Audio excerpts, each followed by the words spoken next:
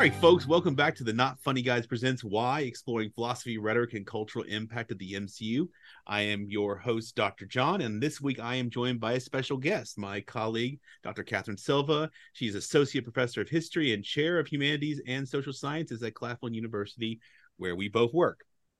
So this pod, just to remind everybody, is an extension of our main podcast, Not Funny Guys Presents Off the Reels, where we explore the films. And here we will explore some of the ideas that stick out in some vigorous debate, hopefully a nice dialogic conversation where we both learn something. But we start by asking the question, why? And so this is episode 12, where we will be talking about the Black Panther. And so I want to start with our usual comic book origins. Let's start with some of the characters we are introduced to. So we have Black Panther, or King T'Challa. He is a Marvel character created by Stan Lee and Jack Kirby, who first appeared in the Fantastic Four, number 52 in 1966. He is the ruler and protector of Wakanda. He receives, of course, enhanced powers by drinking the liquid heart-shaped herb, which is pretty spot on. They cover that pretty good in the film, too, but that is also accurate to the comic books.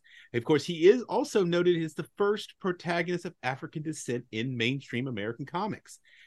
He predates the Falcon, who was in 1969, and Luke Cage in 1972, and Blade in 1973, also from DC Comics, Green Lantern's John Stewart in 1971. So he predates all of those. He's a pioneer here.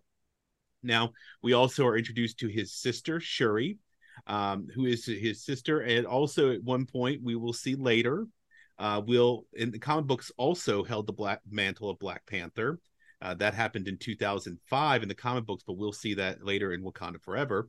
She was created by Reginald Hudlin and John Romita Jr., and she first appeared in 2005 in Black Panther Volume 4, number 2. So she's a much more recent character addition. We also have Eric Killmonger.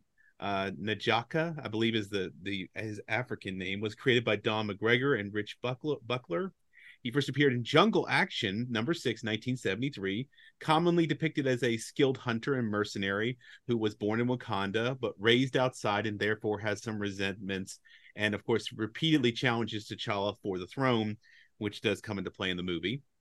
We also have Queen Ramonda, was created by Don McGregor and Gene Colan and first appeared in Marvel Comics Presents number 14 in 1989.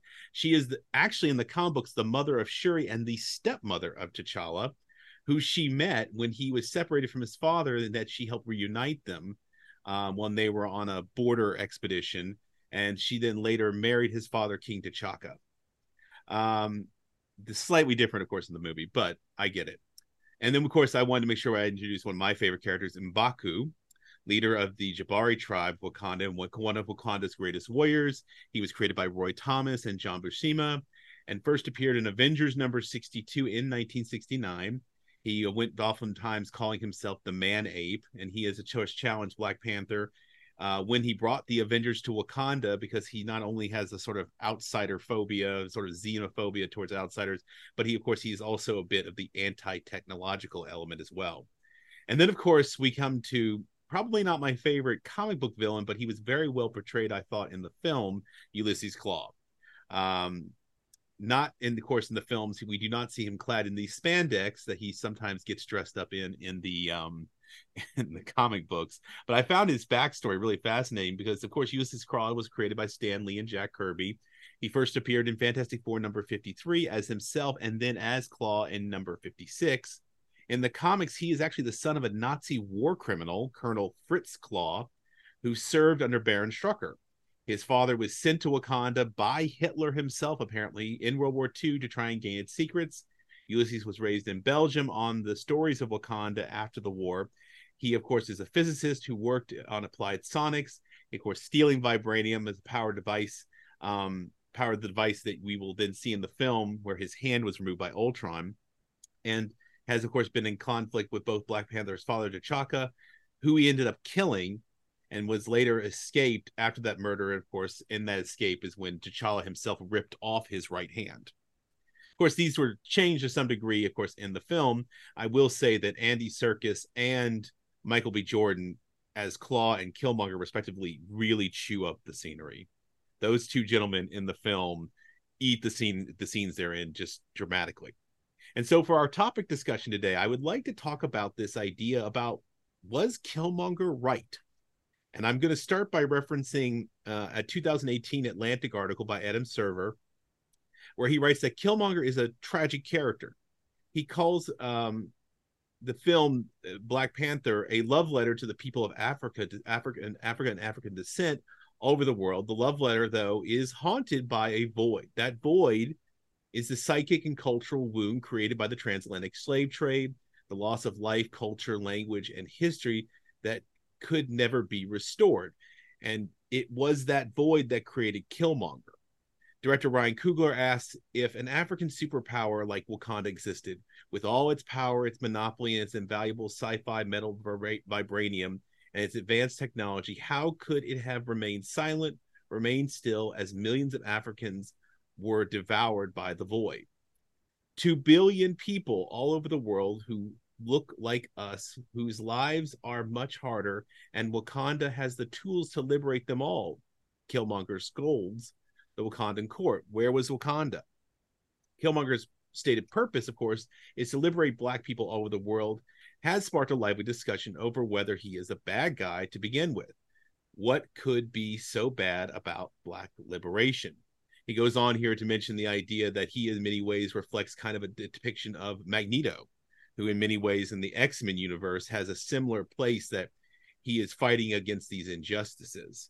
So I want to ask this question: where do we think Killmonger is right, and where perhaps does he go wrong? And was he right? That's a great question. I talk about Killmonger quite a bit in my African Kingdoms class, but also interspersed in others. There's a lot to be said for what Killmonger does. Honestly, in my opinion, I always felt like he was right in a lot of ways, that he was not the villain, a little bit of an anti-hero, but really reflective of how many of us who have African descent, who are outside of the continent, really look at colonialism and capitalism. And he really had a lot to say that was really important. So I feel for me, Killmonger is right in a lot of ways. I always think about that first major scene when he's in the museum Oh, I discussing love that one. where it's one of my favorites. I talk about it so much.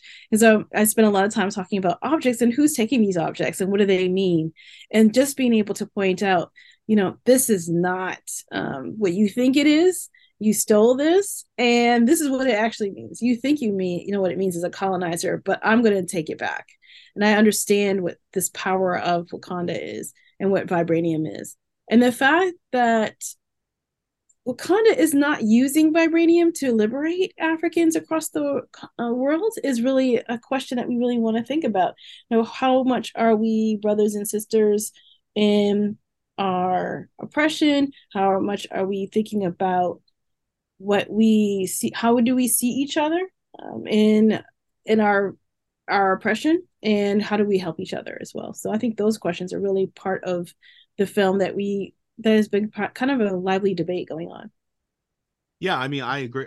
I think it's very fascinating is that, if I keep, from my perspective and coming to pure from comic books, I'm thinking about this in terms of what he's accusing Wakanda is, you have great power, but you're not taking great responsibility with it. The Peter Parker maxim, which I've always thought is a sort of a maxim for all superheroes, is with great power comes great responsibility. And he basically turns the mirror on them and says, the thing you haven't been considering is that you could be doing much more. You have the ability and the power to do so, and yet you choose to do nothing. You basically Right. play silent. You have your war dogs out there, your people who are there listening and paying attention, but you're like, it's like you're adhering to some sort of weird prime directive from Star Trek where it's like, well, can't interfere. And it's like, Right. but you It's should. exactly. Well, self-preservation becomes a big theme with Wakanda, keeping itself safe from colonialism. There's some good points about that. The fact that when outside powers understand something that is as precious as vibranium, we can relate that to diamonds or titanium or any other product, rubber in Africa, that they are in fact exploited, and those great kingdoms do fall apart because Western powers are so overwhelming. But I think that Wakanda has built itself to a point where they can actually really fight that. And we see that within the film itself. And I think it's at the point where they can intercede in many ways. But that may not have always been true. I think sometimes we also need to kind of think about where were they historically at different points. And Mm-hmm. we don't really get so much of a history of that. When did vibranium become such a powerful force? And also, they're able to use it in a way that was so protective, so that they could actually ward themselves off of colonial power. But Killmonger's right also that what happened to me? Where am I? Where Mm-hmm. are we? And how could we use vibranium to actually, now that we have understood how to use it, how can we liberate ourselves with it? What I thought was interesting was when Claw is being interrogated by Ross and he says it's El Dorado. It's just they were looking in the wrong place. And I thought that was a Right. fascinating discussion, and I'm thinking to myself, yeah, I bet the Wakandans made sure you thought it was in South America just so you went looking somewhere else, but Exactly. you're right. I think there may have been a time when they were less prepared to use it in a way that could have benefited. But you're right. They have reached, at this point, it looks very obvious to most of us. And if not so, by the time we get to Infinity War, it's quite obvious they have the abilities to probably do Yes. more good in the world. I think it comes down to a clash in my mind between Killmonger's vision of doing it and then what T'Challa takes up. And that Killmonger is Mm-hmm. obviously, for all his good intentions or his being right, he feels like there's a poison injected into him through what he's had to do as being kind of a tool of the colonizers, as he might put it. The things he's had to do in a way, and the way he's been out there, and how his worldview has been kind of changed or warped in such a way that he can only see violence as perhaps an answer, Right. which I find that that's where it gets a little problematic. Is that his mind is that the only thing is, but it's like, are you not just simply doing what the other side did to you back? And like, how does that actually improve things other than make a lot of blood? I so much agree. And it's so interesting the time these comic books were written, right? So Mm-hmm. we're looking at the early T'Challa's, right in time of Dr. King, and we're having some conversation about Malcolm X as well. But then when we have Killmonger come into it, that's when we're having the anti-colonial movements. We have their liberation movements in the continent and across the diaspora. But you also seeing more and more groups that are coming up, like the Black Panthers. So I think it's very reflective of what's happening, part of the world of global conversation about what does it mean when we become a superpower? What does it mean when we have access?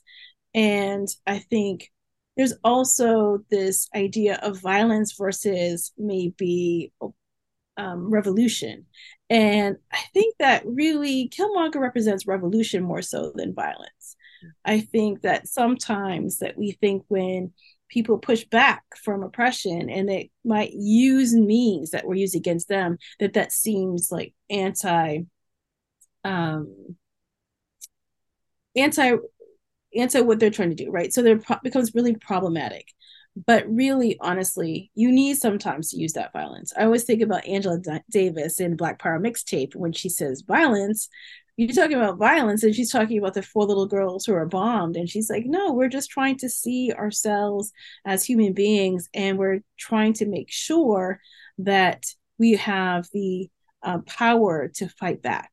And I think Killmonger is doing some of that. Now, of Mm-hmm. course, it's an exaggerated form, Yeah. but I think that that is the underlying theme for Killmonger, is that I'm trying to become free and I want my people to become free. And how do I do that? Well, I might have to use violence to do that.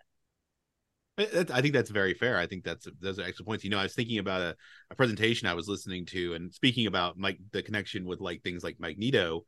I have, someone was talking in a presentation. He was presenting the idea that in a lot of ways, Professor X and Magneto are kind of stand-ins for MLK and Malcolm X, and in a sort of a sense here, you've got that kind of same split where they kind of, in a way, T'Challa and him both want to do more. They just happen to perhaps disagree about how far that should go. And I think it's a strange thing to think that what it would have been like if they had been allies. Just think Yes. of what they could have, how much more they could have accomplished if they had Mm-hmm. actually somehow found a way to reconcile things. Perhaps in my mind, I'm thinking, what if his father had brought him back to Wakanda, brought the boy back, and what a difference that would have made. It's unfortunate to see that in a lot of ways his death is a weakening of Wakanda to Right. some degree. And I mean, I think T'Challa tries to as Black Panther tries to carry on that legacy to a degree, I think he feels a strong sense of obligation, because I think he very much learned from this experience. Because, when we were talking about the film in the main podcast, just thinking about Killmonger's existence is like a rip, and just a total rip in his belief about everything he thought he knew about his father and his growing up and his heritage in Wakanda. It like forces him, like when he has that fight, I'm like, you are not emotionally prepared for this fight. You are going to lose. This guy has every psychological advantage over you, because the first thing he did was he blew you out of the water before you even physically engaged with one another. Right.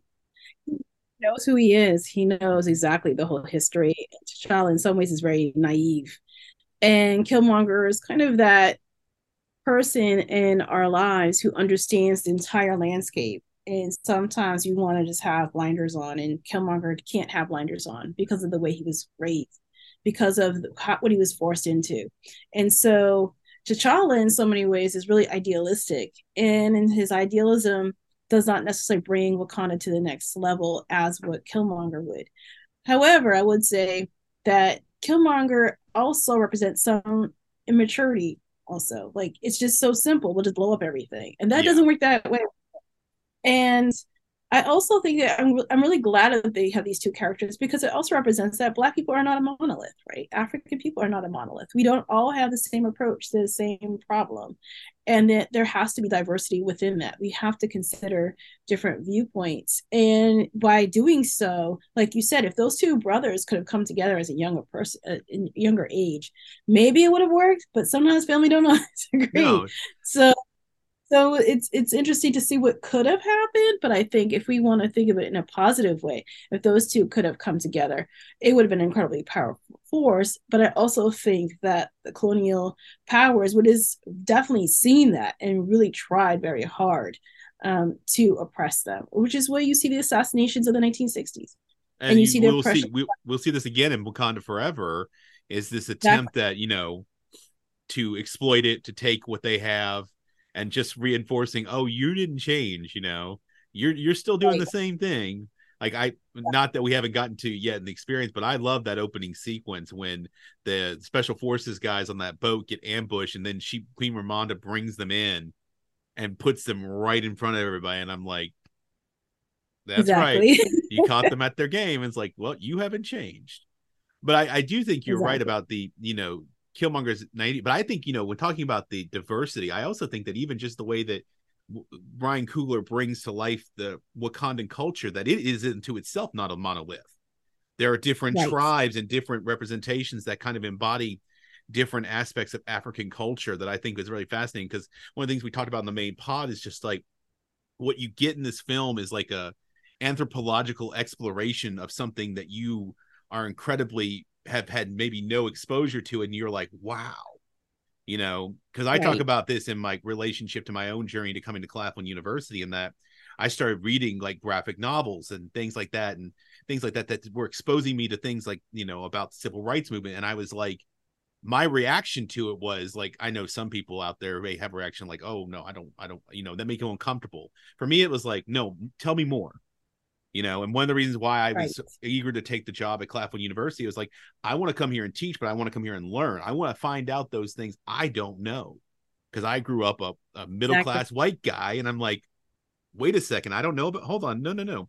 I let my curiosity lead me somewhere, and I'm like, that's one of the reasons why I have enjoyed Black Panther as a film so much, is that it's another avenue bringing this to a larger audience of things that are just like, if you're curious and you want to know more, these are the kind of things you should be embracing, Absolutely. I saw Black Panther the first time, I was so in awe of how much they incorporated different ethnicities and different ideas of Africanness into the film that are so rooted in real history. So thinking about Mali, and thinking about the blankets that they wear in South Africa and the Zulu. It was very interesting to see how much Africanness was in there, to be frank. And I'm from Massachusetts, so when I came to Claflin University, and especially when I came down to graduate school, I didn't know a lot about Southern culture. My mother's from Cape Verde Islands, and I grew up in Massachusetts, and it was very, 1980s, 70s education. So we only had so much in history, and I understood a lot of African history, but actually seeing Wakanda Forever and a Black Panther together, it was such a great thing to see on the screen. I think that's why it was so popular, is that for some people who understand, they got to see themselves. And for some people who've never seen it before and didn't know anything about African history, got to see something and learn something new. And also see it in a very fun and interesting way, in a very nuanced, a very complicated story that I think really helps us have some interesting debates like we're doing right now in conversations. No, that's what I love. I love having like, because I think it is incredibly fascinating, and I'm a big believer in like digging into the nuance of things and like what's in there. I don't want to flatten it out. I'm like, no, don't flatten it out. Don't two-dimensionalize it. Give me the depth. Let's go in there. Let's find out. Let's talk about it. I mean, that's all in my, it's like in my DNA. You know, and speaking of my background, I grew up a white kid, middle class kid in the South, in Louisiana. Still didn't get the kind of exposure to things. And I'm like, okay, why wasn't I? You know, I'm like, my curiosity, because my bachelor's is in history. My background when I was in school was in history too. And I'm like, hold on. Wait, what? You know, like I used to, Yeah. I remember getting mad when I was in American history, and like whenever you would look in the textbooks and you would get to the Mexican American War, and it's like 2 pages, fall and like Yeah. bookended by a bunch of other stuff where you've given like 20 pages. And I'm like, why are we not? And I'm like, curious. Oh, it's because you were ashamed of that war. Got it. Okay, that's why we Exactly. don't talk about Exactly. it. We Yeah, were an talk about that. aggressor. You know, Yeah, Utah, Texas are all Mexican territories till yeah. 1848. Like you don't talk about that or Indian removal.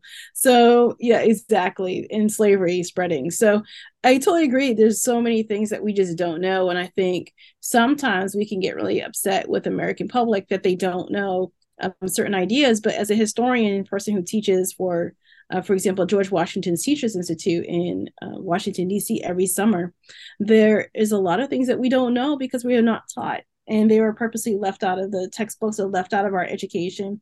And then when you have something like Black Panther comes along, then people are like, wait, I'm curious. And for those of us who are lifelong learners, we're going to start asking questions. And this is what's so great about this podcast, is that you get to have those conversations, and sometimes in a way that you weren't expecting. Oh, I love And just seeing where it goes. Most of the time, like yeah, I've got the very bare bones of a script, but I love getting off of it and just seeing where it goes. Like, where does the conversation lead? You know, that's the fun of it. You know, exactly. It's that this is where you continue to learn, you continue to grow. Even as a historian, I'm still learning new things and finding new things.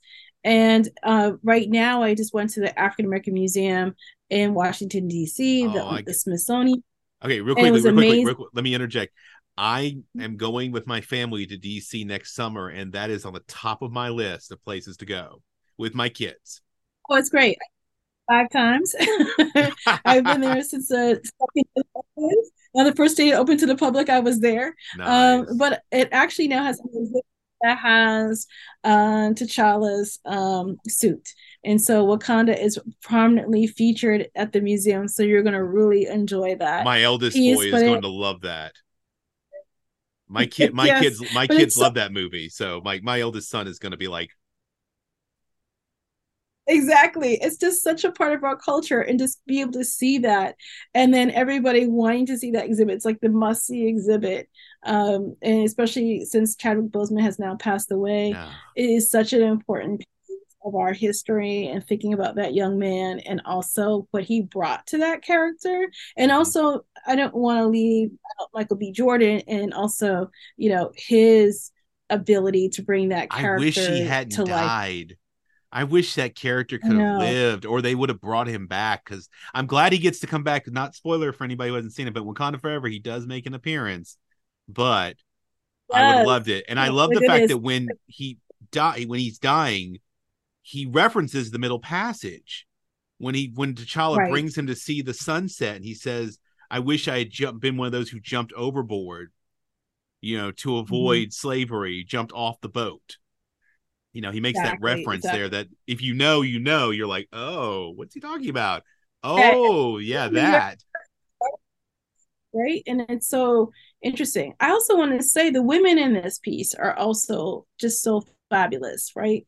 And really speak to how much women are important parts of different African cultures. And sometimes we think of patriarchy as the definition of African identity, but that is not true in all places and all times. That women oftentimes are warriors, they're actually kings and queens. They are very much part of the council of the elders who make decisions.